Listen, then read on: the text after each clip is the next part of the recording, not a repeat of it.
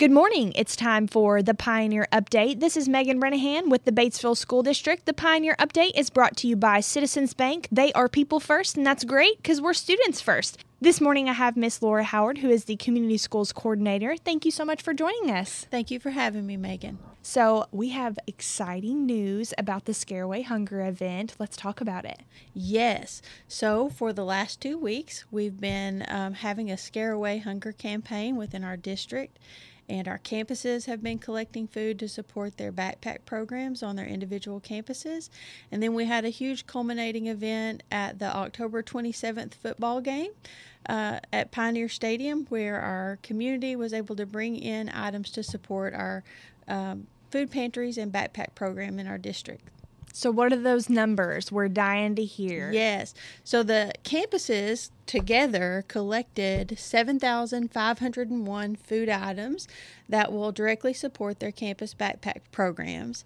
And then the evening of the Pioneer football game on October 27th, we collected 1,522 items to support our food pantry and $2,600 in donations that will directly support our food pantry and the purchase of food to go inside of it. So our community showed up and showed out. They sure did. That is awesome. So let's just talk about, like, if I'm a student and I maybe need some food at home. So let's talk about that process. Yeah, so our backpack programs that we have on our elementary campuses and our junior high campus support kiddos that just need a little bit more to get them through the weekend.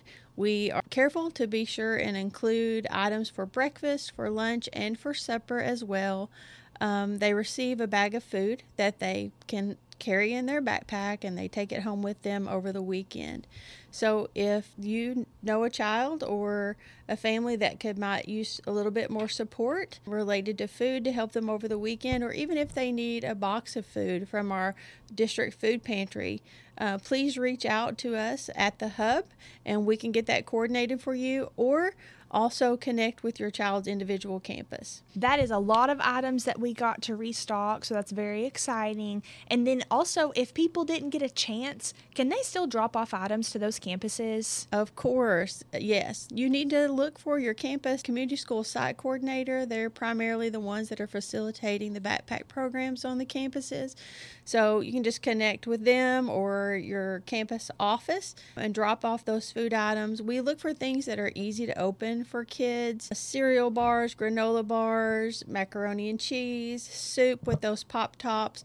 All of those items are easy for kiddos to open on their own. So those would be some good items. That is wonderful. Well, I'm so glad that Scare Away Hunger was such a success. Yes. And we're so proud that everything went well at the ball game. I know that everyone enjoyed the rosters for sure, so we want to give a shout out to UPS for that. Absolutely. Those were beautiful. Yes, they sure were. I guess we just need to go forth and go do great things, right? Go forth and do great things. All righty. It's a great day to be a pioneer.